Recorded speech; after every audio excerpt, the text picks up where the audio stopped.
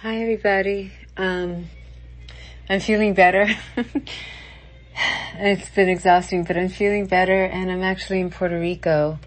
I just landed today, and it's the first day of filming our new season of Taste the Nation, and I'm glad I'm going back to work. It's what my granny would have wanted, but I'm also excited because I love Puerto Rican food, and I'm happy to be here. There's a nice ocean breeze. Let me just open the window. Can you hear?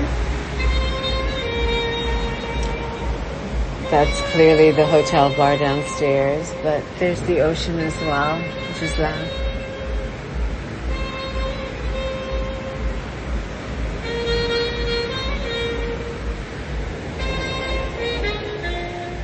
Anyway, I'm excited to film. I hope the season is good. My God, we had still a lot of COVID stuff to do on set, but that's okay. I'm thankful we can film. I'm thankful I can get back to work, and I'm excited to tell these great stories that we have lined up this season, but I don't want to give it away, so you'll just have to take my word for it.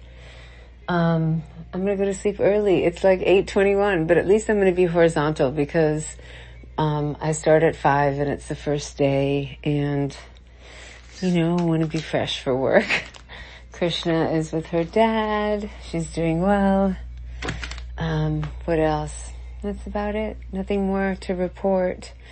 Somebody brought in cookies today. I told them I'm only going to have one because I'm saving my appetite for all these tostones I'm going to eat, and cuchifritos and everything else. So I'll report more from the road.